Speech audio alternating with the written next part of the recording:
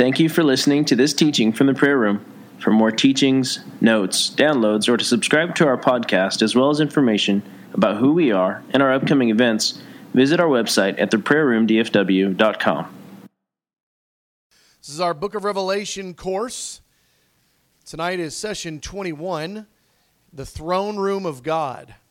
And so last week in our session, we were giving a kind of an intro to the city of heaven, and we were specifically talking about heaven as a city, as a real place. And tonight, we're going to look at one of the rooms in the city of heaven, and that one room is called the throne room. And I think that it will be fun, awesome, enlightening.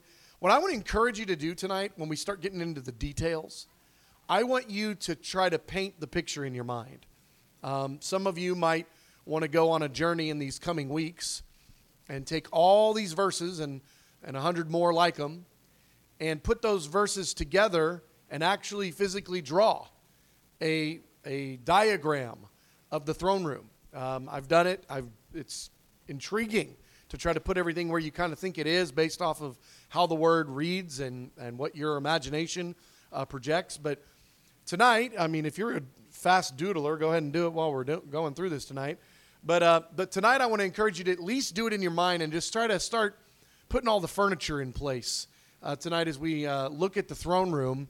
Try to get a picture of it in your head. We'll get there in the second, third, and fourth Roman numerals tonight. But in this first one, I want to talk about the most distinguished room in the universe.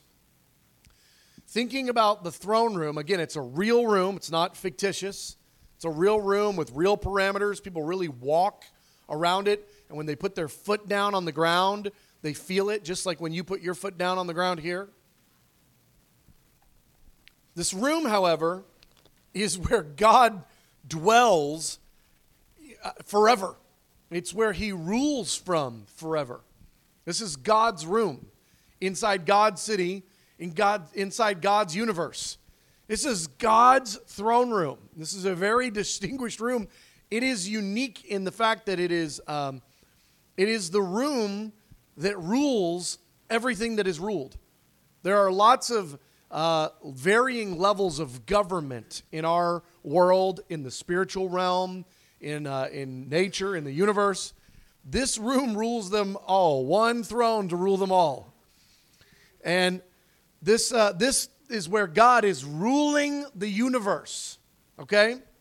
And so you think about the thrones of men, you think about the parliaments and, Congress and House of Representatives. You think about these different places of government, of ruling. This governmental ruling room, this throne room, is more distinguished than all of them together. It's more glorious in appearance than all of them together. It's everything about it is just incredible. I gave you a few verses there, just proving the fact that there is a throne in heaven and that it exists in a room. At once I was in the Spirit, and there before me was a throne in heaven. When the Son of Man comes in his glory and all the angels with him, he'll sit on his glorious throne, this glorious throne. He's established his throne in heaven, and his kingdom rules over all the earth. This is just, kind of giving us a picture of this throne. Well, all earthly thrones that have ever been established, every time there was a new nation that arose in history or a new empire, all of them, whether they knew it wittingly or not, they were actually modeling their throne, the fact of a throne, the fact of a seat on which a king rules, the fact that there are kings. All of these things are just pictures, they're shadows of heaven. And so these throne rooms on earth throughout history have just been shadows. They've been little whispers of the real throne room, of the big one. Look at this in Colossians 1:16. For in him all things were created. All things were created. Things in heaven and on earth, visible and invisible, whether thrones or powers or rulers or authorities, all things have been created through him and for him. Anything that exists for those purposes, and is actually modeled in the grand scheme after what he has in heaven, who he is, and his purposes. I just find that to be so incredible. In him all things were created. Thrones is on the list. And so all the earthly thrones, I just think about that for a second. The first king that was ever, on earth and doing the king thing, okay? We can actually see who that is in Scripture, but think of any of them. They thought it was their idea. They thought, I'm going to rule over a bunch of people, and I'm going to be the guy in charge. I'm going to be the main guy in charge. That concept was already pre-invented by God. He is the main guy in charge. Then that little main guy, little m main guy, he then said, you know what? I'm going to rule, and I'm going to have a really killer seat. I'm going to have them build me a really big chair that's awesome, and it's glorious, and it's better than everybody else's chair. They thought they came up with that idea. That was God's idea. God has allowed whispers of who he is, of his authority, to get into creation and even allow the created ants to think that ants made up the idea. The concept of thrones was God's idea. Most important room in heaven. Again, we talked last week about this huge city. And it's a huge city. Millions, literally millions of square miles of city. And in this city, there is one central room. This is the most important room. It's not the only room. It's not the only important room, but it's the most important room in all of heaven, the throne room of God. The room where he sits on an actual chair. Now, that chair is the coolest chair ever. I mean, it's way better than anything that, Bassett or any of the other guys out there can make. It is an incredible piece of furniture, and it's in this throne room. It's the most powerful place in the created order, and God is ruling there, representing billions of galaxies, representing, unbelievable amounts of life and energy and power. All of it is governed from this one place where God sits, God's throne room. All right, well, let's talk about this throne of glory. The Bible, I love that term, throne of glory, because when you just think uneducatedly about the throne, when I say uneducatedly, I mean if you just use the word throne of glory and then kind of think about what you can think about, but not necessarily use the Bible. That's what I mean when I say uneducatedly.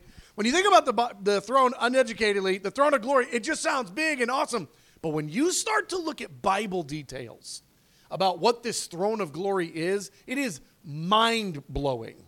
It is unfathomable what is being communicated in the term throne of glory, because it has got so much more going on than any other chair. It's got so much more going on than what we're at first thinking about. Here, Revelation 3:2, I'm in part A of Roman numeral 2. To the one who is victorious, I will give the right to sit with me on my throne, just as I was victorious and sat down with my Father on his throne. So this is one aspect. The Father's throne is Jesus' throne. There's either two seats on it or something, where this throne is a throne that is both Jesus' throne and the Father's throne. So it's the multifaceted aspect of this throne of glory that I wanted to touch on there in that verse. And I gave you a bunch of other verses too to go look at to kind of get a little bit of this picture. But now go to part B. The throne's wheels of fire. Huh? Yeah, the throne in heaven has giant wheels made out of fire and such. I had no idea. Well, let's read what the word says. Ezekiel 1:15-18. As I looked at the living creatures, and we know where the living creatures are, right? They're connected to the throne.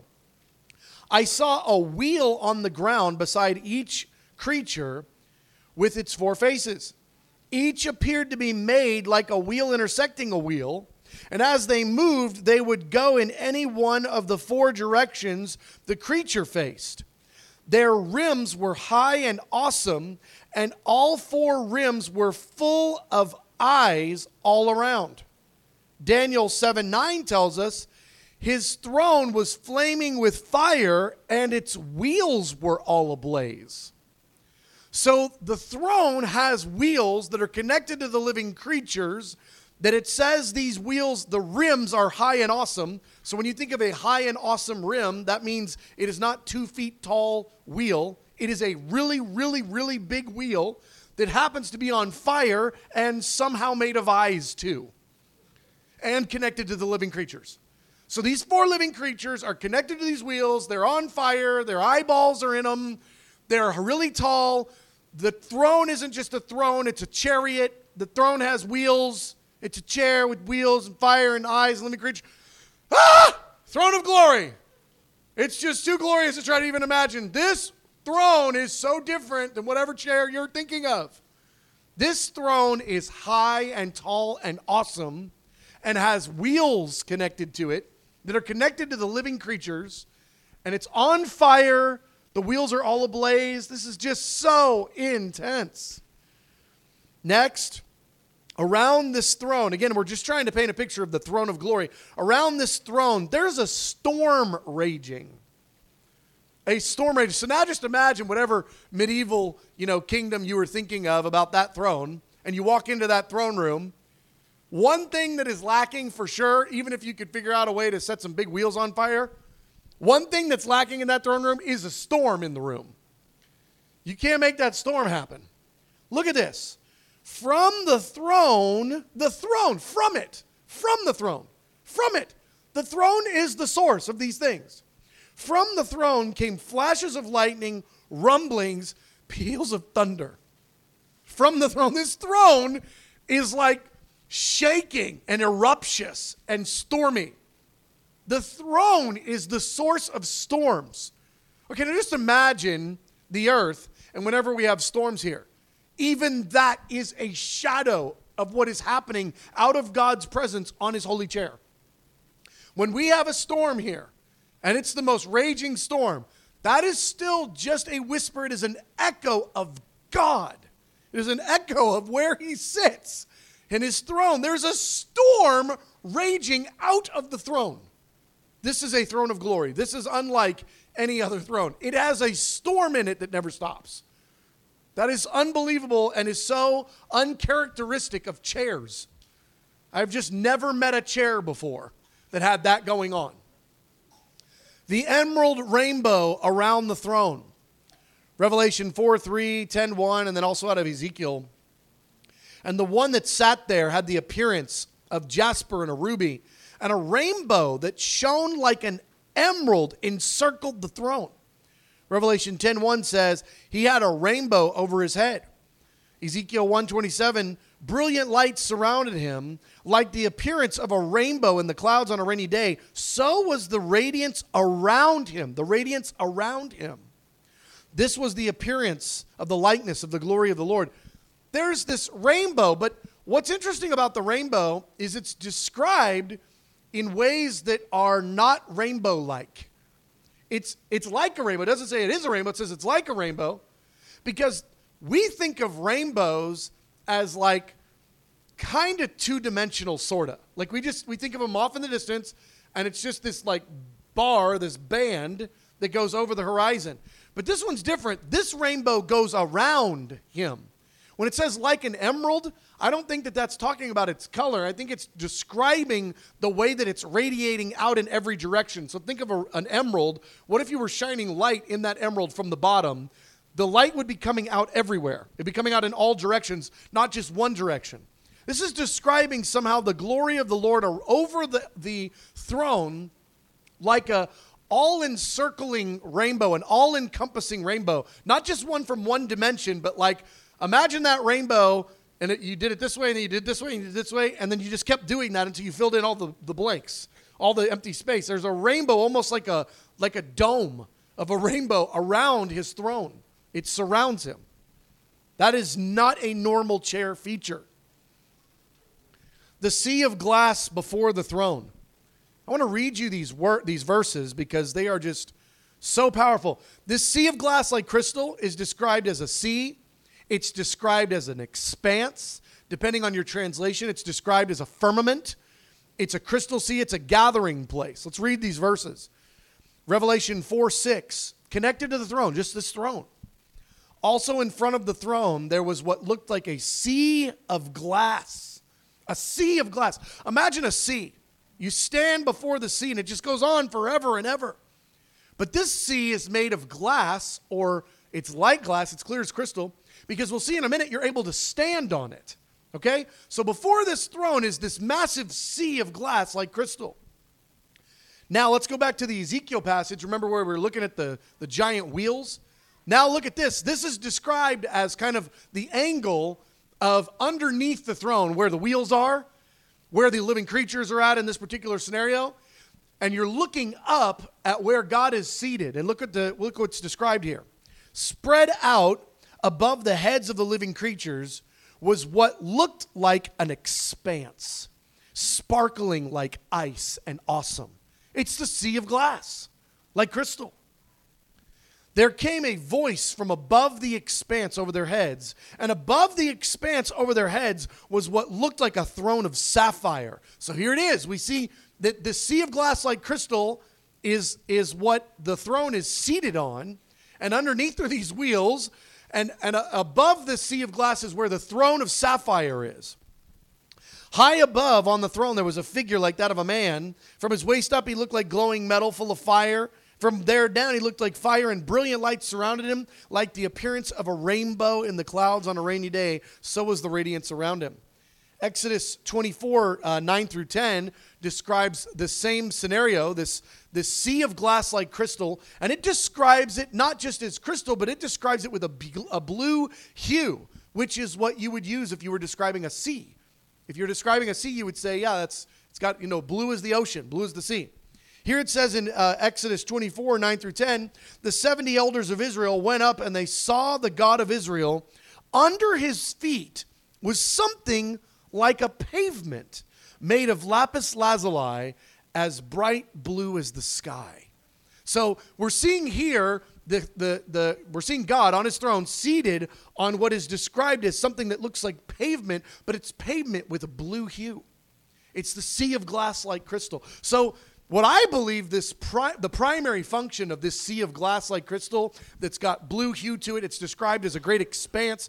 What I believe the primary purpose of this great sea that is pavement that you can stand on, I believe the primary purpose of this is the great gathering place of the saints to be able to worship God right before his throne. And it's going to take a great sea because we're talking about billions of people and who knows how many angels gathering for large worship gatherings before the throne. And they gather on the blue lapis lazuli, pavement, clear or glass, crystal glass sea. I mean, this is glorious. And it's right there before the throne, so that no longer, when we're before him in heaven, no longer are we just picturing, just imagining our spirit and our soul before the throne. But when we're in heaven, we will stand before the throne, not all the time, but certainly for large worship gatherings, we'll stand before the throne, all however many billion of us, and worship him right there in his presence. Out of this sea, it's interesting, this blue sea right before the Lord, we see that the river of the water of life, which is described as clear as crystal, flows from the throne of God. So this is now Revelation 22, verse 1. And we just read Revelation 4, 6. In front of the throne, there was what looked like a sea of glass, clear as crystal. Now we have the river of water of life, as clear as crystal. A little tongue tire there. We now have the sea of glass and the river of the water of life. Both of them are flowing out of the throne, and they're described as clear as crystal. So just picture it this. God is the endless ocean of revelation. God is the endless ocean of love and of life. And out of this endless ocean, a river flows out. We're used to, on earth, all the rivers flow into the ocean. This one, God is, God has, God underneath him, I don't know. All this is connected in ways I don't get yet. But there's this sea that is connected to God's presence, and out of that flows the river of water of life, both of which are described as clear as crystal. So the endless ocean of God flows out from this river then through the nations, and it gives a healing for the nations in connection to not just the river, but the tree of the water of life. And it also then says, I'm now on page 4, the great street from the throne. So it also describes that from the throne is flowing this river. But it says here in Revelation 22, 1 through 2, then the angel showed me the river of the water of life flowing from the throne. It flows down the middle of the great street of the city. So somehow the great street that we described last week, and I called it Main Street of Heaven, somehow the great street is also connected to the throne, which it would just kind of make sense. If you follow the Yellow Brick Road, you end up at the Wizard. We've got the great street that's flowing all throughout the city of heaven. What is the final destination? Where does that street start? It starts at God. Where does the river start? The river starts at God. Everything starts at God. It starts at his throne. So somewhere there in the throne room in your head, imagine the great street of the city having its origin somewhere connected there to that throne room somehow. Because out of the throne flows the river, and it flows down the great street of the city. So I'm just imagining in my version that both the city and the river start, 1 inch in front of God, and that somehow the river is like in the middle of the street, meaning the street is on both sides, kind of like you would do a bank on both sides. If you've ever been to the Riverwalk in San Antonio, it's got lots of life happening on both sides of the river, but you would call that the street. So something like that. All right? So now let's investigate. Now let's talk about some of the players in the room. Who are the characters? If we've got the great, drama of heaven, who is there? What are they doing? I'm not going to spend a lot of time on this, but I just want you to imagine your version of the throne room in your head needs to include all these people. First, Jesus, the Lamb. Second, the Father. He's there. He's there in the throne room. I gave you verses for all this. I'm just going rather quickly because I want to be able to get all of it in. The 24 elders. Your version of the throne room needs to have 24 elders in there. The 4 living creatures. Oh my gosh. We don't know how big they are, but I just don't think that they're, like miniature pony sized. Okay? These 4 living creatures, I'm just imagining the small version is they're as big as this room. That's just my picture. These are big living creatures. It says that the throne is enormous and high, and it just seems disproportionate to have this enormous throne and then like these, by ratio, these living creatures that are like micro machines on the ground. I just think these living creatures have got significant presence before the throne, and the only way they would is if they're pretty big. So that's just my take. Okay? The 7 angels before the throne. We're going to spend a whole session that I'm just in love with, by the way. We're going to spend a whole session talking about the 7 angels before the throne because it is one of the most multifaceted, dynamic aspects of the book of Revelation, in my opinion. So we're going to spend a whole session on that. So I'm not going to talk about that right now. I'm just going to say there are 7 angels before the throne. So just imagine your version of the throne room that's got the 7 angels, not just 7, but kind of the 7. These are big guys. This is a big deal. The 7 angels before the throne. Part F, the martyrs under the altar.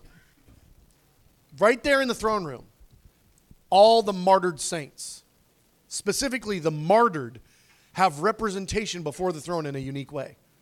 So if you happen to check out that way, I can tell you what you're going to be doing 1 minute later. You're going to show up as a coal on the altar or under the altar right there in front of God. Countless angels encircling the throne. We all know it. Angels numbering thousands upon thousands and 10,000 times 10,000. I don't think that in this scenario, this was intended to be the totality exacting numbers because we're told thousands upon thousands, and then right after that, we're corrected, and it goes, no, 10,000 times 10,000. I think that this specifically is describing an incalculable number of angels, but if you needed 10,000 times 10,000, that's 100 million, okay? So it's at least 100 million, if not a whole lot more, all right? And they're there described as within earshot of the throne. It says they encircled the throne. Imagine 100 million angels, and again, I think it's a lot more, but imagine 100 million angels encircling the throne. Each of them is individual, and they've got a story and a name and a voice, and they know different things. 100 million, and again, that's the small number, encircling the throne. I imagine them flying. I imagine them as up, encircling, because there's just so many reasons why they shouldn't be on the ground. Because it crowds the space of the sea glass like crystal. In my picture, and this is just my imagination, I always imagine them as up, either flying or somehow they're on stands that are lifted or something, because there's just a bunch of reasons why if they're on the ground, things don't operate right. But 100 million angels in this throne room. All right, now let's go to page 4, some articles found in the room. I just want you thinking about this throne room as having stuff in it, as there being things in this room, like any room. If we were describing this room, I hope that you wouldn't, if you were describing this to somebody else, I hope that you wouldn't paint a picture to them of only the walls and nothing in it. I think you would probably say, there's a bunch of chairs in there, some verses written on the wall. The stage is set up this way. There's some soundproof, sound barrier or whatever, sound absorber things on the walls. And I think you would probably describe this room, if you were talking to a friend, as not just the 30 feet by 40 feet room. You would probably give some detail. Well, we have some detail about what is in this room. In addition to those who are in it, we have some what is in it. So I've entitled this, number 4, articles found in the room. 7 lamps burning. Again, I'm going to kind of go over that briefly because I think it's dynamically connected to the 7 angels and the 7 a lot of things. But just imagine in this room, 7 lamps burning. In front of the throne, 7 lamps were blazing. So in your version of the throne room, imagine 7 lamps that are blazing. They're not just lit. They're not just barely kindled. They are blazing lamps. Okay? The golden altar before the throne. Look at these verses. Revelation 8, 9, and then also 6. Another angel who had a golden censer came and stood at the altar. He was given much incense to offer with the prayers of all of God's people. He was offering this on the golden altar in front of the throne. So whatever version of throne room you're imagining, now you've got to add a golden altar to it. It says that, Revelation 9:13, I heard a voice coming from the 4 horns of the golden altar that is before God. So now you've got a golden altar with 4 horns. So maybe the easiest way to picture that is one at each corner, if it's a square. So you've got a square altar with a horn on each end. Okay, so just think like some big horn. This is in front of God's throne, in front of it. So it's not 100 miles away. It's not 100 feet away. It's in front of the throne. So a significant part of God's throne room is an altar. Do you know what you do with altars? All of them. You offer sacrifices. So in front of God's throne, there are perpetual sacrifices being offered. But check this out. Revelation 6:9, we read it a minute ago. But now, get some context. I saw under the altar. Which altar? This golden altar with the 4 horns. That's where you offer sacrifices. That's in front of the throne. I saw under the altar the souls of those who had been slain because of the word of God and the testimony they maintained. Martyrs. The martyrs, in some form or fashion, are the coals that keep the fire on the altar burning. That's what's under an altar, coals. The martyrs are the coals. They're the fuel that are keeping the fire on the altar burning. They are not the sacrifice on the altar. The sacrifice on the altar we see later. But they are the fire that's under this altar that's keeping this altar ablaze all the time. The golden censer. It would be helpful, I think, if you don't know what a golden censer is, or a censer, is to Google it so you can kind of get the picture. It's something that houses incense. It's used in maybe you've seen in some Catholic churches or something. They'll kind of walk by and they're swinging this little thing on a chain, and it's got incense in it and it's burning. Okay, it's a incense burning portable fire holder smell good thing. Okay, the idea is for the smoke to get out. Okay, and so there's this golden censer that was God's idea. He's got one for his throne, for his altar. another angel who had a golden censer. So imagine whatever throne room you've got, it needs to have an altar, and I guess next to it on a hook or something, this golden censer. D, 24 elder thrones. Okay, whatever version of a throne room you're imagining in your head, it needs one big throne and 24 smaller ones. 24 is a lot to cram in there.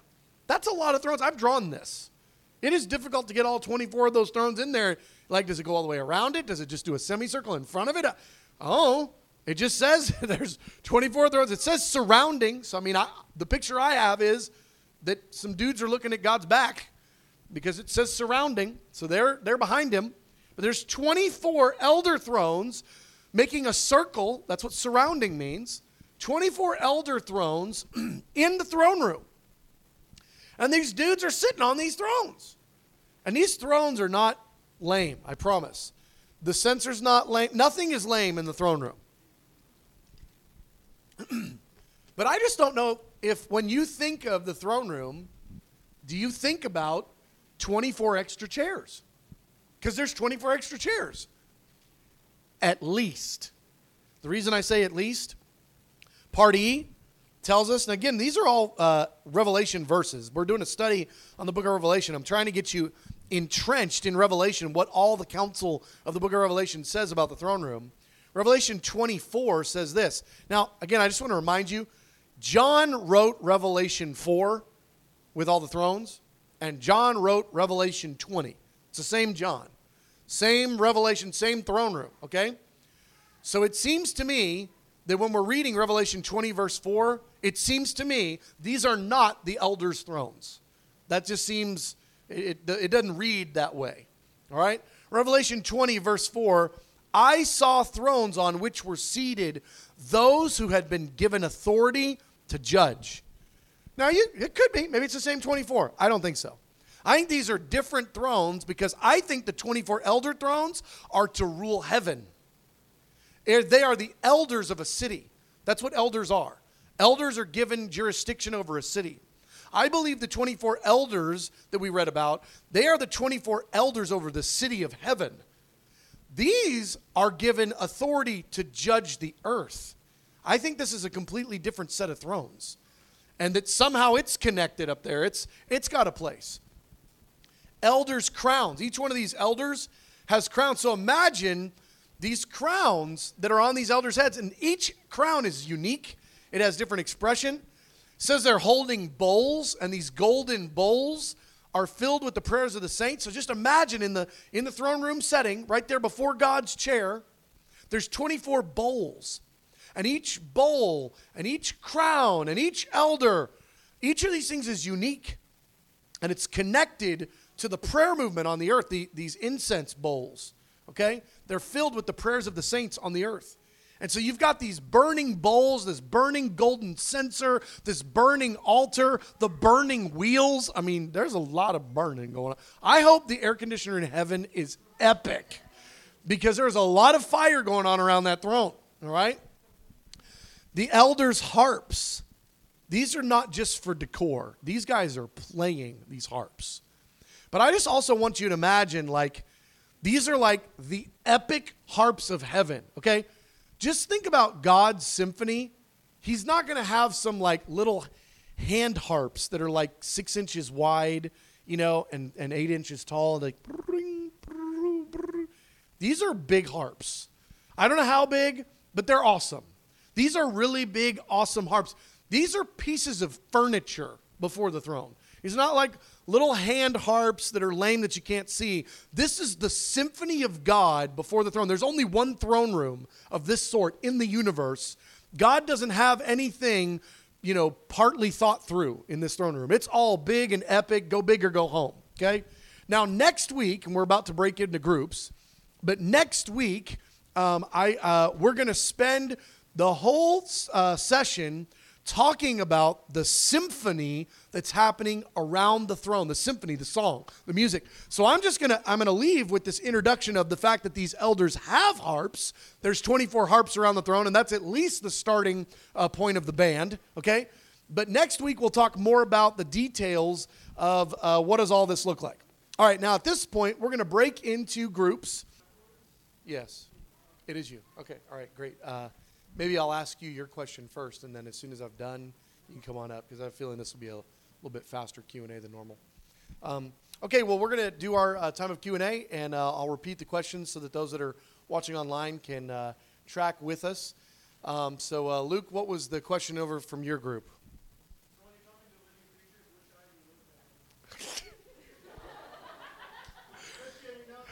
Wait, it's worth repeating. So the non-real question was, when you're talking to the living creatures, which eye do you look them in? Always in the left armpit. Always. The one in the center, in the wing, you look it right there. Yeah. Okay, so...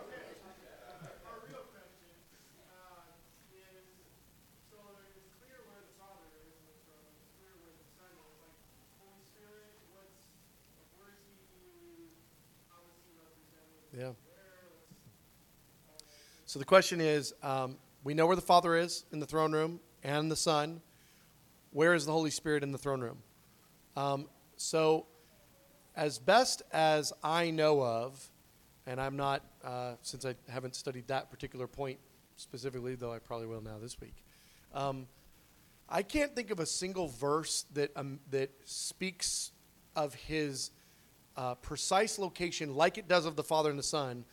I think he's all up in the midst of all of it. And so he's in the cloud. He's in the sea of glass. He is the water. It says that the Spirit of God is, before the throne. That the Spirit of the Lord, the Spirit of the living creatures, the Spirit, I just think that the Holy Spirit he's all there. And one of the things that makes the Trinity, Father, Son, and Holy Spirit, so interesting is the Spirit is intangible. He's not physical in a confined form of, 5 feet tall, this wide, this skin tone.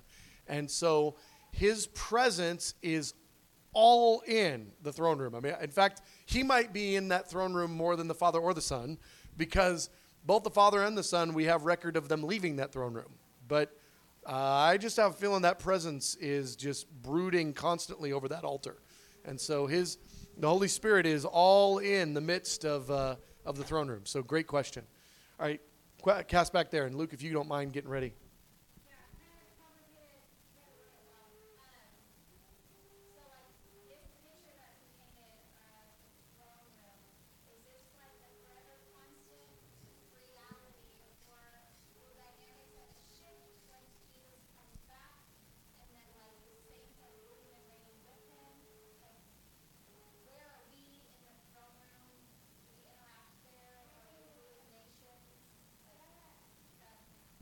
Let me do my best to restate what I think you're asking, and then if it's not exactly what you're after, correct me, okay? So the question is kind of twofold. Is this throne room that we're reading about here and that we just kind of pieced together, is this the permanent reality? Does it ever change? And depending on the answer to that question, how do the saints play into this throne room when Jesus returns and the saints are now gathered to him in heaven? Is that more or less? Okay. So I would say that this is the throne room. This is the layout. The Lord could change whatever he wanted to, but the reason that we're given this layout is because this is what the throne room looks like according to his divine purpose, divine order. He thought through this whole thing.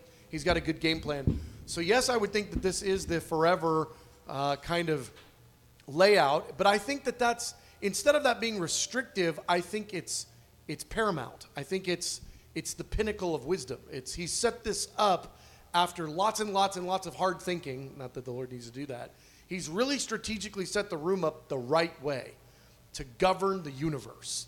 And so I think that he's got it all ordered right. Now, where do the saints play into this? Well, if we've already got one set of thrones around the throne, with it being a 24 elders in a circle around the throne, it says surrounding, it would seem to me that kind of like there are in some of our earthly, governmental structures, that there might even be tiers of thrones in place around this. Now, I'm just making this up, but it's something I've thought about, but it's not, I couldn't point to verses on this particular point.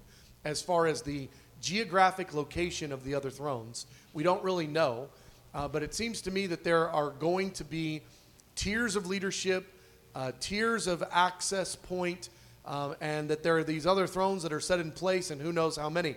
Now, my personal opinion, and this is just my thought process, and I invite you to don't take it as dogmatic, because I'm not dogmatic about it, but it's my thought. I think the elders rotate. I don't think that it's the same 24 elders for all eternity, because when did they first get put into place, and what qualified them to be elder number one for 10 trillion years times a billion years? What qualified them to have that one position forever, and when did they get put into place? I think that these 24 elders, this is just my thought process. I think these 24 elders, it's 24 stations in heaven that there are always going to be elders in those places, but kind of like in earthly government, we have people in office for a season, and it's an assigned season of time, and they're serving in that role, in that specific office. And so we've had a lot of different presidents that have all shared the exact same Oval Office. And so we'd say the Oval Office is occupied by the president. I think, this is just my opinion, I'm going to say that 12 times, I think that the elders around the throne are even rotating positions of authority that are going to be 24 different people throughout eternity in different seasons of time. And that's just my thought process as one of the ways that God works in the leadership of the saints into the jurisdiction of the leadership in heaven. And I could be totally wrong about that. But what we do know is that the saints will have ruling capacities, and we know that the elders of heaven is at least one realm of ruling leadership. Maybe it's not the only one. I don't think that it is. But it's at least one realm of ruling leadership. So it stands to reason to me that the saints on earth, depending on the way that you lived, how you served the Lord in this hour, that there's a possibility that there will be some number, again, it will still be a small percentage, that would rotate through. So it's not like every believer is going to get that privilege in my construct. But those that have proven worthy in the way that they serve the Lord in this hour, I think that there's some level of connection point there that obviously you can tell by my answer I don't have all ironed out. So hopefully that's at least somewhat helpful, or created 10 more questions for you to go ask Jesus. Okay, yes? Our question is about the wheels on the throne. So it has wheels. It's apparently intended to be mobile. Does it go places? Where does God go on his moving throne? Yeah, so the question is, the throne has wheels. Why? Where does it go? Does it go? We see in the Psalms that he makes the clouds his chariot. And we're described a number of places in the Psalms and elsewhere as seeing God on his chariot, which I believe is his throne, that's moving. And so I think that the throne of God is also the chariot of God, and that when God, this is just my thought process on how this connects, I think that when God leaves the throne room, he leaves on his throne. So he's still on the governing chair. He's still ruling the universe from the governing chair, but it has a place that settles down into the middle of the throne room and that then lifts up and goes and does things. And so we see a number of places, and I would just encourage you to, Bible Gateway or something, God, chariot, throne, wheels, those kinds of verses in order to be able to see the specifics. But yes, I think that the chariot throne does move. It is mobile, and that the living creatures are connected to the wheel, because they never stop saying holy, holy, holy, but they're not saying holy, holy, holy to air, they're saying it to God. So whenever that chariot goes someplace, those wheels, the spirit of the living creatures is in those wheels, and the spirit and those living creatures are connected to those wheels. I think wherever God goes, the living creatures go, the wheels go, the throne goes, but that throne, as its normal place of settlement, settles into its specific port in the throne room, but that it is mobile and can go places and do stuff. Yes, Lord, help us. This concludes this teaching from the prayer room. For more resources or to schedule another TPR teacher to come speak at your church or event, please see our website at theprayerroomdfw.com. Thank you.